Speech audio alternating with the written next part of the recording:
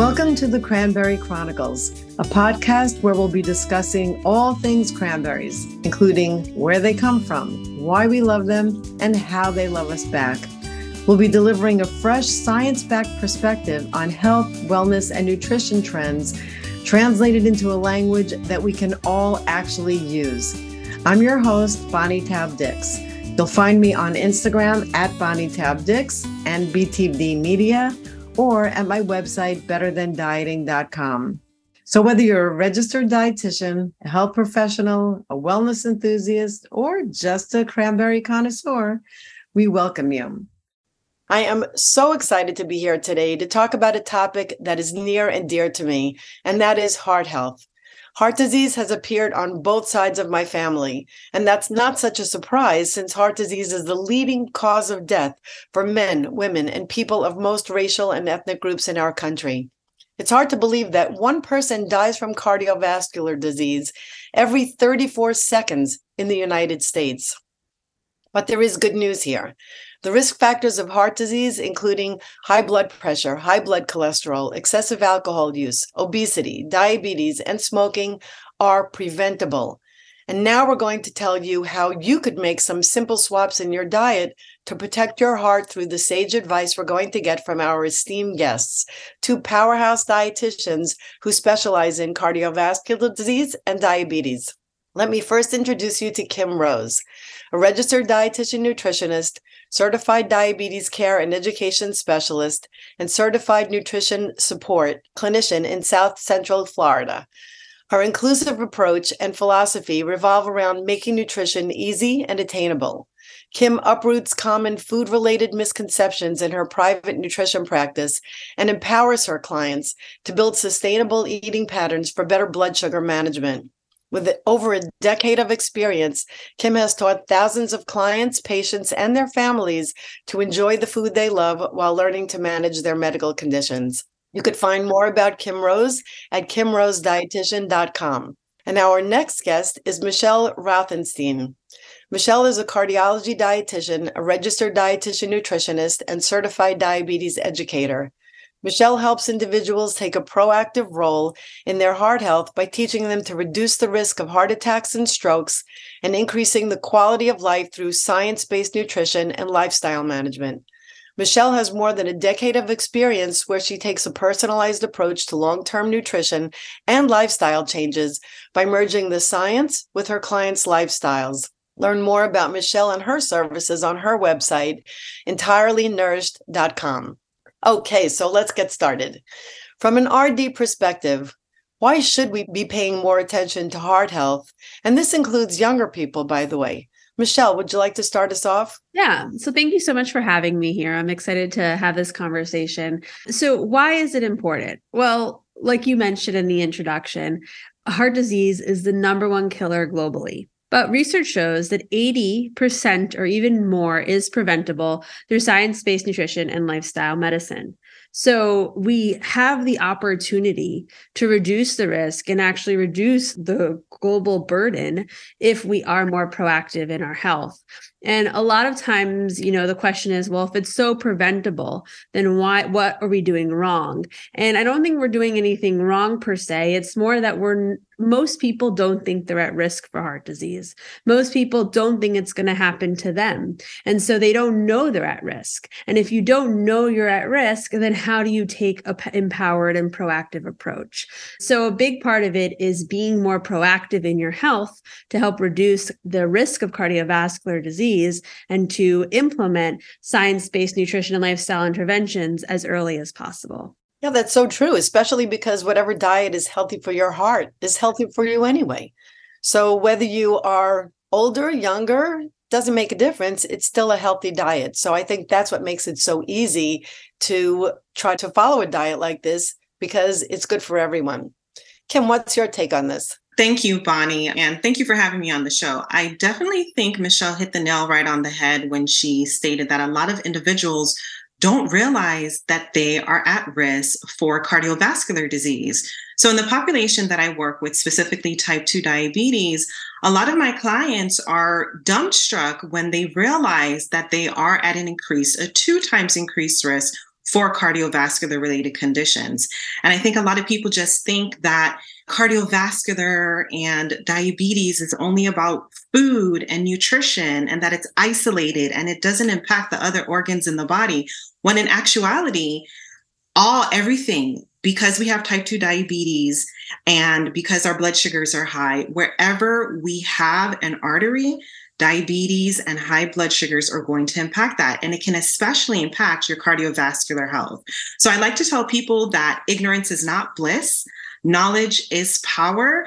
So really increasing your knowledge about how different conditions can impact your heart health is imperative. It is so true. And, along those lines, I think that part of finding out whether heart disease is actually a problem for you or not is by having some simple tests. And we know that there are so many different ways to measure heart risks, but, sadly, especially over the past 3 years during the pandemic, a lot of people didn't go to the doctor for preventative tests because they just didn't want to go out and go to the doctor, but they were skipping their annual checkups and doing screening. So what are the simple tests that someone could take to uncover whether they're actually at risk for heart disease? Michelle, can you let us know about that? So there's a lot of tests you can take, but the simple ones that you get at any physical are your basic lipid panel. So that looks at cholesterol, it looks at your LDL, your HDL, your triglycerides, and we want to optimize these. So what I mean by that is many times the standards are a little bit lenient, and we need to be a little more stricter if you have a family history of heart disease. We used to think that if someone has a high HDL, but they have a high LDL, it kind of cancels each other out. And our research is really pointing to, in fact, LDL is more indicative of heart disease than HDL will. And HDL doesn't necessarily protect the LDL from going into the arterial wall and causing plaque. So we really need to look at LDL. We need to look at triglycerides. We need to look at blood pressure. We need to look at blood sugar levels. We need to look at hemoglobin A1C, which is a better indicator than just blood sugar levels alone. We need to look at inflammatory markers like HSCRP. We need to look at waist circumference, which you can do in your own home, where you measure it around your belly button to ensure that we are addressing all potential risk factors for heart disease. We used to think that a lot of people, I think, still think that heart disease is kind of isolated in just your lipid panel, but 70% of people who have heart attacks are insulin resistant. And we see that some people who have heart attacks don't have high LDL, but they have high inflammatory markers or they have high blood pressure. So we need to look at everything, and we can't just cherry pick, oh, well, my blood sugar is good, or, oh, my blood pressure is good, but my LDL is high, so it's fine. We need to optimize all of them. And through a heart healthy diet, we are optimizing all of these values. We're not isolating and picking and choosing. The more we talk, the more we're seeing this overlap between diabetes and heart disease. And I think that's really something that a lot of people don't understand, that going to the doctor, it's not just about getting your cholesterol checked, that you may have to check your A1C as well, because they are so closely related. So I'm looking forward to hearing even more. Kim, we know that when it comes to heart disease, that genetics plays a very strong role. As I mentioned, it's in both sides of my family, but for me, even though I know that this could be a part of my destiny, I am not putting out a welcome mat. So I try as best as I can to help prevent disease. So can you talk a little bit about genetics, or perhaps a role that stress might play in relation to diabetes and heart disease? Yeah, let's get into that, because I feel that's a very loaded question, especially for someone that may be listening to the podcast and wondering to themselves, well, my blood sugar is high, or I have a family history of it. What does that mean for me? So let's break that down a little further. So when we speak about risk factors, there's risk factors that we can control, and there's risk factors that we cannot control. So let's start off with the risk factors that we cannot control first. We cannot control our age. I don't know about you, but I have not found the fountain of youth as yet. We cannot control our family history. So if we have a first degree relative, such as a sibling or a parent that does have diabetes or any cardiovascular related diseases, that means that puts us at an increased risk. But what I'd like to lean into is the factors that we can control. So looking at what type of foods are we consuming? Are we consuming produce-rich foods? Specifically speaking about fruits, the dietary guidelines for Americans tells us that 80%, roughly 80% of Americans are not consuming enough fruits. And when we take that into consideration, we see that is a real opportunity to decrease our risk and also prevent morbidity and mortality. You also asked about stress, Bonnie, and I think stress is really one of those things that we don't address enough. Because when we look at cardiovascular related illnesses, we realize that chronic stress is associated with an increased risk of cardiovascular related events. So it's not just the foods that we're eating, it's also how are we managing the stress in our body. When we look at physical activity, which I know that we're going to get into a little later, that is a risk factor that we can control. When we look at whether we smoke or not, that is a risk factor that we can control. And also adequate rest. I feel like especially with the time change, rest is such an unsung superhero because if we don't get adequate rest, then this can cause our cortisol levels to be elevated, which increases our blood sugars. And because our blood sugars are coursing all around our arteries, this can also impact our risk for cardiovascular events if they're not addressed and corrected. So I think when we look at the risk factors and family history and stress and what we can prevent and what we can't prevent, it is a multi-part question. So I really want to encourage those listening to focus on what you can. I know it may seem overwhelming, but pick one or two things to focus on and really improve your health from that perspective.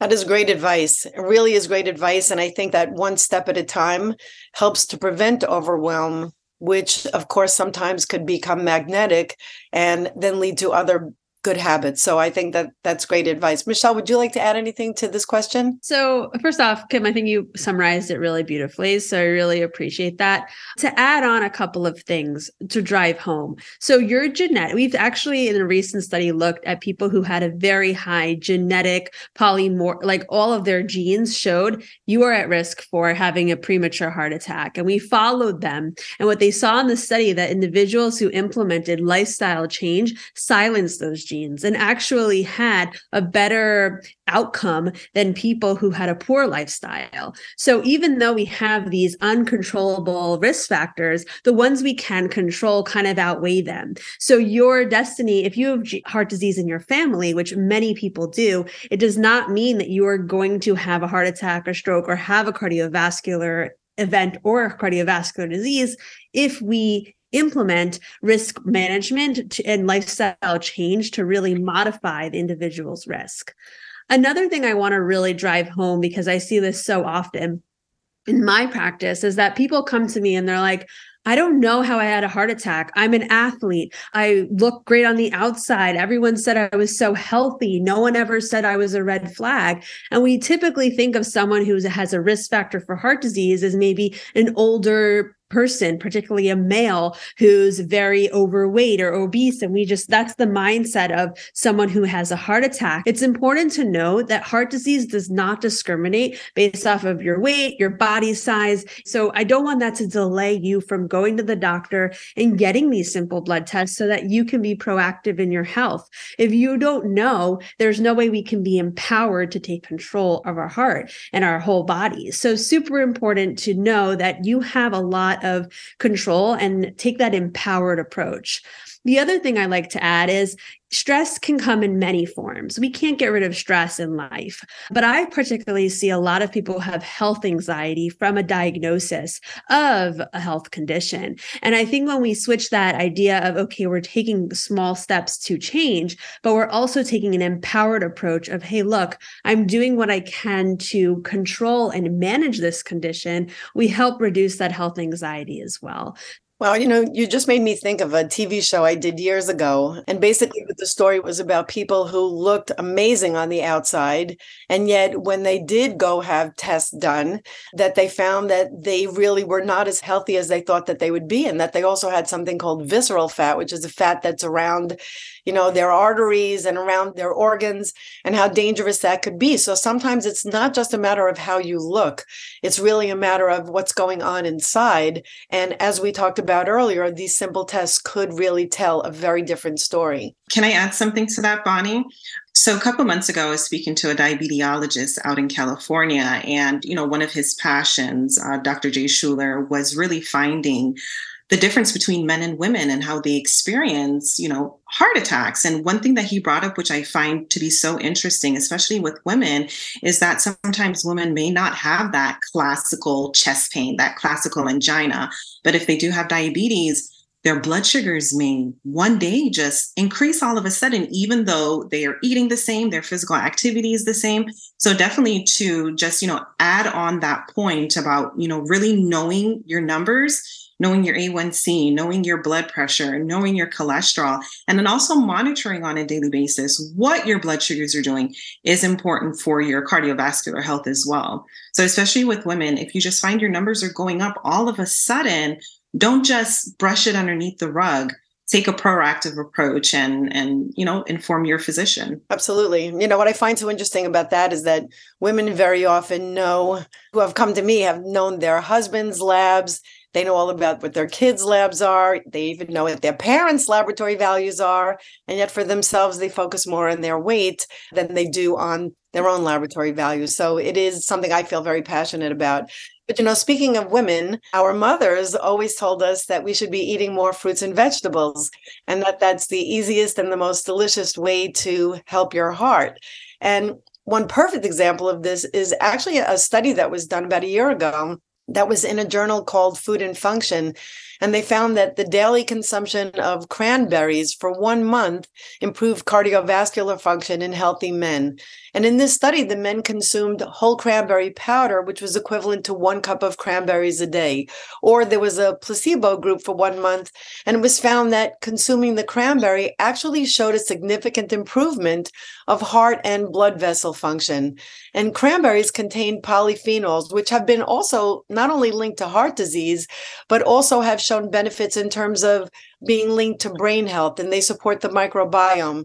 So the bottom line on this study, as well as so many other studies, tells us that by consuming more fruits and vegetables, as you mentioned, we could prevent a whole wide range of diseases. So Kim, from a diabetes perspective, I know that when you pair fruit with protein or fat, that could be beneficial in terms of controlling blood sugar. But a lot of people don't realize this. Could you just explain why this would be a good practice for your blood sugar and for your heart? So I like to tell people that if they do choose to do the dried cranberries or cranberry sauce or even 100% cranberry juice or even 27% cranberry juice, it's important to pair that carbohydrate with a protein. And the reason for that is because it can really help to negate blood sugar spikes. So the thing about it with diabetes, there's no such thing as a diabetic diet. And I know the audience can't see me, but I'm throwing up air quotes. There is no such thing. All foods can fit into a healthy lifestyle, even if you do have a diagnosis of diabetes. It's a matter of pairing your foods properly, making sure that you're paying attention to your serving sizes and enjoying the foods that you do eat. So true.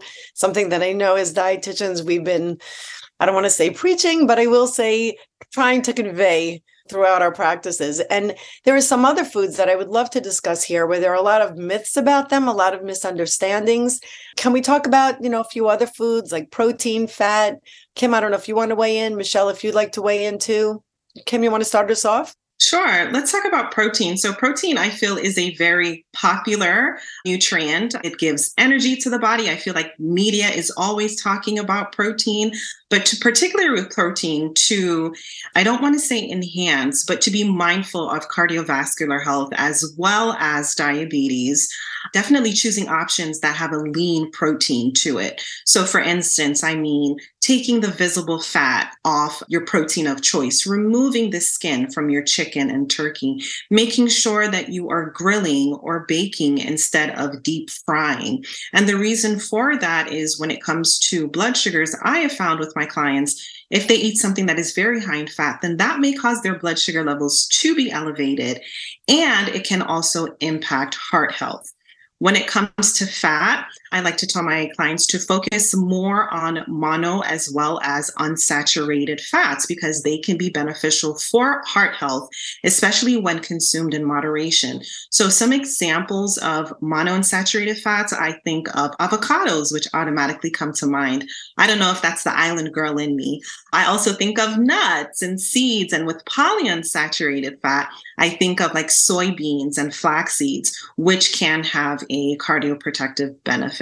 What do you think, Michelle? So first off, it's important that we kind of debunk a big component that I find very prevalent in my practice is whenever someone's trying to go on a diet, they usually say they're going to eliminate something, right? Low carb, low fat, low protein. And I want to really stress the importance that these are macronutrients. We need all of them to thrive. So we need protein, we need heart healthy fats, we need complex carbohydrates to get all of the nutrients we need for our heart to work, for our blood flow to be optimal, for us to lower our numbers to optimal levels. So it's important that we are not ever getting rid of any of these macronutrients. Let's talk a little bit about sodium. Michelle, what do you think about sodium in the diet? I think a lot of times the most common thing that a doctor tells a patient when they have a heart issue is low sodium. And so when people come to me, they're on a no salt diet. They're like so terrified. They're like, my husband made something and put a pinch of salt. I was like, no, I can't eat it. So I want to just clarify, because I think sodium is something that people know about in heart health. And I think a lot of times people take it to an extreme. We are not saying a no salt diet. I think that's important to acknowledge. We do definitely want to reduce it because it will, at large quantities, cause constriction in the arteries, which can increase blood pressure, increase the size of a heart, and also lead to heart failure. So we definitely want to decrease it, but we don't need to eliminate it. So if you have known heart disease, we're looking at 1,500 milligrams per day. If you're looking at from a preventative general standpoint, it's more lenient up to 2,000, even up to 2,300 milligrams per day. But we need to be realistic about it because we don't want to eliminate, but we don't want to go in excess. And this is, where label reading comes in. And I know we'll talk a little bit more about this later on, but you have to look at serving size as well, because where a can of soup could come in, one can of soup could provide all the sodium you need for the day. So it really is important to read labels. And the same goes for sugar. That labels changed a few years ago, where now we are listing added sugar as well as natural sugar. But I think, again, and I'd like to ask you about that, Kim, but what I wanted to say about that also, especially in relation to cranberries, as you mentioned, is that it's not just the one number that we look at, that just because a food has sugar doesn't mean that it's something that you shouldn't be eating, because you have to look at the value of the food, like cranberries, with providing other benefits that could be for your heart, for your brain, for your gut. So I think it's important to look at the whole profile of the food and not just one nutrient listed on the label. Kim, do you want to talk to us a little bit about natural versus added sugar? Sure. And I think that, you hit the nail right on the head when you said looking at the overall nutrition profile. So when we look at the dietary guidelines for Americans, the 2020 to 2025 guidelines, they state something that I feel that a lot of people overlook. They never say in the guidelines to avoid added sugar. That language is not there. Instead, what it's saying is to limit added sugar to about 10% of your daily calorie intake. Now, that does not mean that natural sugar is better and added sugar is bad. Added sugar can enhance the palatability, it can enhance color, it can also preserve. When we're speaking about cranberries, cranberry juice, cranberry sauce, and also dried cranberries have some elements of added sugar to it, simply because that is a very tart fruit. But then when we look at the nutrition profile, when we realize that, hey, it has fiber in it, and roughly 90% of Americans are not getting enough fiber as is, it also has polyphenols in it, which can help with gut health. And also it's an antioxidant. And when we also look at the fact that it's loaded with different nutrients, it has a benefit to us. So I definitely think that the pros outweigh the cons. And as I stated earlier, there's no such thing as a diabetic diet or diabetes diet. All foods can fit, but just making sure that the foods that do have added sugar in them also have a nutritive component. And, speaking of beverages, I wonder, Michelle, if you could comment on alcohol or mocktails. Mocktails have become so popular now, yet a mocktail could contain so much sugar and other ingredients that you wouldn't want to have. So I'd love for you to comment on this. So there used to be this thought that red wine is, everyone who has heart disease should be drinking a glass of red wine with their food. People are like, oh, I started drinking it because it's heart healthy. And then we've seen more and more studies that show that when you actually realize that what we thought was heart healthy about the wine was the resveratrol in it. Once it gets to a person's glass and they're actually drinking it, there's virtually no resveratrol in there because it's now oxidized. So then it goes to, okay, does it relax you? Is it a stress reliever? Could that be? Or is it the other lifestyle components that are causing it? So we haven't seen any benefit with alcohol consumption.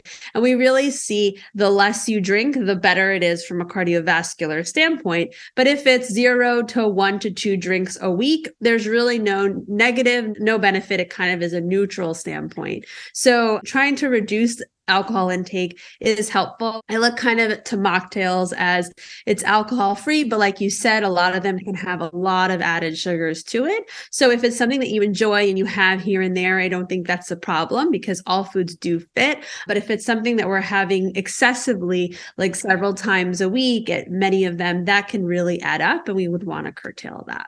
Exactly. And maybe not to have that drink at the bar before you have your dinner, because that could really have an impact on your blood sugar. And you may think that this drink is going right to my head, but actually your blood sugar could be plummeting. So you have to be careful about that. Okay, so as a media dietitian, I'm often asked to weigh in on new studies that hit the headlines. And there are 2 new studies that we heard about recently that were focused on, number 1, the impact of a keto-like diet on your heart. Why this should be such a surprise, I don't know, when it's a diet that really is composed of 70% fat, the keto diet I'm talking about. But the reason why this diet was called keto-like is because it included 45% fat and 25% carbs instead of the typical keto diet, which is 70% fat and 10% carbs.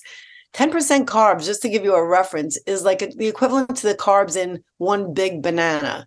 So that would mean that if you had 1 banana in a day, that would be all you would have, like no more of any other carbohydrates at all. So Michelle, could you weigh in on this? And then I have another study that I wanted to ask you about, Kim. So when the keto phase was at its hype, I would get clients who would show me their cholesterol panel. And trust me, I've seen a lot of cholesterol panels. I've never seen these numbers ever. Like I've been seeing cholesterol levels in the 700s because of the keto diet. And so that to me, before all this research was done, was a red flag. But even if that didn't occur, the keto diet is so high in saturated fat because you're on a high fat diet. That's one part that's contributing to heart disease. But on the other hand, you're deficient in a lot of nutrients that are cardioprotective. You're reducing your fiber intake. You can lead to constipation. And I think it's so important to, if you're constipated, your heart health is not at the optimal place. You can't excrete and clean out your arteries if you're not going to the bathroom effectively. So there's so many red flags in the keto diet. And Kim, there was another study that came out talking about the dangers or potential dangers of erythritol. And this study seemed to come as a surprise to the investigators. And even the authors themselves note that there was an association found between erythritol and a clotting risk factor, not necessarily definitive proof, but it was an association. So I know that as with all studies, we need to have more studies. But in the meantime, do you feel like if you're consuming products that contain erythritol that you may want to find comparable substitutes or just eat less of them in terms of heart disease? Bonnie, I'm very happy that you brought up this question because it's not just erythritol, it's a whole host of other artificial sweeteners as well. And I've had clients that have come to me and they are just in shambles about what do I do? So me personally, I have seen both ends of the spectrum. I have seen sugar alternatives to be beneficial for individuals which are looking for alternatives. And then on the other end of the spectrum, I've seen how it can impact gut health which can cause blood sugar levels to be elevated. I promise you, it all goes back to the gut. I know this episode is not about the gut, but it's all intertwined because we live in one body. So this is what I like to tell individuals. I'd like to meet them where they are at in their comfort level and just give them the details and let them know that really the jury is still out. Some individuals make the decision to really limit sugar alternatives in their diet, and some individuals do choose to consider. So I'm definitely waiting. I'm one that is itching to find more randomized controlled double-blind studies to be conducted. But if someone is looking to decrease their intake of sugar alternatives, erythritol, then by means, I definitely empower you to do that. And if you're someone that feels comfortable using it at this present time, then that is definitely a decision that I respect you making as well. So really for me, I'm currently, to be transparent, in the middle of the two issues because I definitely want to be mindful of gut health and how that can impact your blood sugars. But I also want to know more robust research. What is it saying? We found this data, so what are we going to do about it? Right, because especially when it comes to diabetes, some artificial sweeteners could be very helpful for people who have diabetes. And, by the way, our first episode of Cranberry Chronicles was all about gut health. So I don't know if you've tuned into it, but you want to tune into that episode because it was very interesting. Okay, so let's change directions a bit and talk about one of my favorite subjects relates to prevention of disease when it comes to food shopping. And ever since my book came out, which is Read It Before You Eat It, Taking You from Label to Table, I'd say that the most popular question that I got from media was, what is the most important thing to look at on a food label? And my answer was usually the same, which was, it depends. Because it really depends on what you're looking at. It depends on your own particular needs and what on the label speaks out to you. So we know that reading and understanding food labels is so important when it comes to helping to support heart health and to control diabetes. And Kim, could you tell us just a little bit about when we look at added sugar? I know that the Heart Association came out with guidelines about added sugar. And I also know that people were so surprised that the Heart Association would be talking about sugar. Like, what does that have to do with heart disease anyway? We've learned that today. But could you tell us about their guidelines? Sure. So the American Heart Association actually recommended that men consume 9 teaspoons of sugar on a daily basis of added sugar. Let me say that. And women and children no more than 6 teaspoons of added sugar. So just to give you all a visual of what that actually means, one 12-ounce can of soda is about 8 teaspoons of added sugar. So that is quite a lot. So when we look at the foods that are some of the red flags, I would say, to have added sugar in them, as I mentioned earlier, it all goes back to those sugar-sweetened beverages. Michelle, tell us a little bit about things on the label, like saturated fat or sodium. We know that those factors are so important when it comes to heart disease. So saturated fat and sodium are important, but like you also said, it really depends on what you're looking at, right? So if you're looking at tomato sauce, it's going to be different than if you're looking at a complete frozen meal, right? What are you using it for? So many things are important, but I do like to look at saturated fat now, especially where many people are like, I need to, you go to the doctor and they say low sodium. Some doctors are like, oh, go vegan. Many people will go and buy a bunch of vegan products, and it's very high in saturated fat because of the coconut oil and the coconut products. I've seen home cooked meat, like vegan, chef prepared or even vegan, like anything, have upwards of 15 grams of saturated fat in one serving because of the coconut oil. And when we're looking to reduce this, it should really be 5 to 6% of your caloric intake for the entire day. So depending on your body size and your current cardiovascular amount, that can be 13 grams of saturated fat or less or a little bit more. So we need to look at the label. And so saturated fat being 2 grams or less is a lower saturated fat food, but it depends on the whole entire meal of what you're eating. Not only saturated fat and sodium matter, though, we also need to look at carbs and fiber. But for me, I always like to say, manufacturers are really good at knowing what their marketing consumer wants. And so oftentimes they manipulate the serving size to benefit what their consumers are looking for. So my big advice is go to the ingredient list. What are you eating? So I pull up a lot of times clients are like, oh, I got these vegan chicken strips. I go, okay, The nutrition facts look wonderful. When we go to what they're eating, it's literally nothing that anybody knows what it is. And so that's a red flag. We need to know what we're eating because that's highly processed and that can cause inflammation in the body as well. And heart disease is an inflammatory condition. So we need to look at the whole thing and not kind of just isolate one piece, because then we don't get to really understand, is this truly heart healthy? Now you know why I wrote a whole book on that topic. Well, we would be remiss without mentioning exercise and physical activity. So just briefly, Kim, can you give us an idea about some of the exercise guidelines for Americans? Yeah, so the physical activity guidelines for Americans recommends that we get at least 150 minutes of moderate intensity activity on a weekly basis. So I don't know about you, but I don't like to call it exercise because exercise seems like you have to put in too much work. So I like to call it joyful movement. So I like to tell people, if you're doing, I'm in Florida, so it's warm most of the time, water aerobics or even brisk walking or even, riding your bike. I even like to tell people when you're cooking, do a dance party. Make sure that you break out into a sweat, something where you are moving your body. But not only that, I also think that flexibility and strength training are quite important as well. So I just like to tell individuals, move your body, but before you start moving, make sure that you get that ground clearance from your doctor to make sure that your heart is healthy to do so. Sounds very realistic to me. Well, if you could both share just one tip, and I know that that's always a hard question, what is one thing you could tell us about a heart healthy diet? If you could just give one tip, what would that one tip be? Kim, let's start with you. My tip is quite simple. Eat more plants. And the reason for that, again, dietary guidelines for Americans state 90% of women and 97% of men don't get enough fiber in their diet. So the plant kingdom is loaded with not only fiber, but nutrients, phytonutrients. So it's simple. Eat more plants. Okay, I like that one.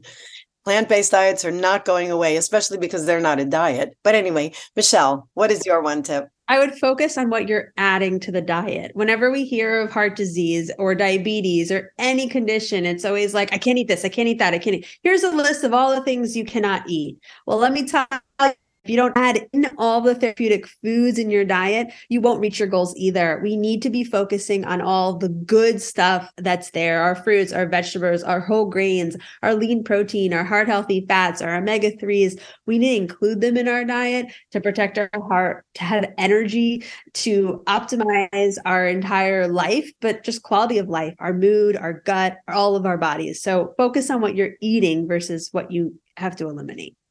Exactly. Typical dietitians talking about the positive side of eating and what we can eat, not what we should be restricting. I love that. So I'm sorry that we're coming to the close of our show here, but I do want to ask one more question that we love to ask our guests is, how do you enjoy cranberries? So Kim, what is your favorite way to have cranberries? Well, I currently like cranberries in a sangria mocktail. And the reason for that, I'm always looking for a way to stay hydrated, and I'm always looking for a way to increase the antioxidants in my diet.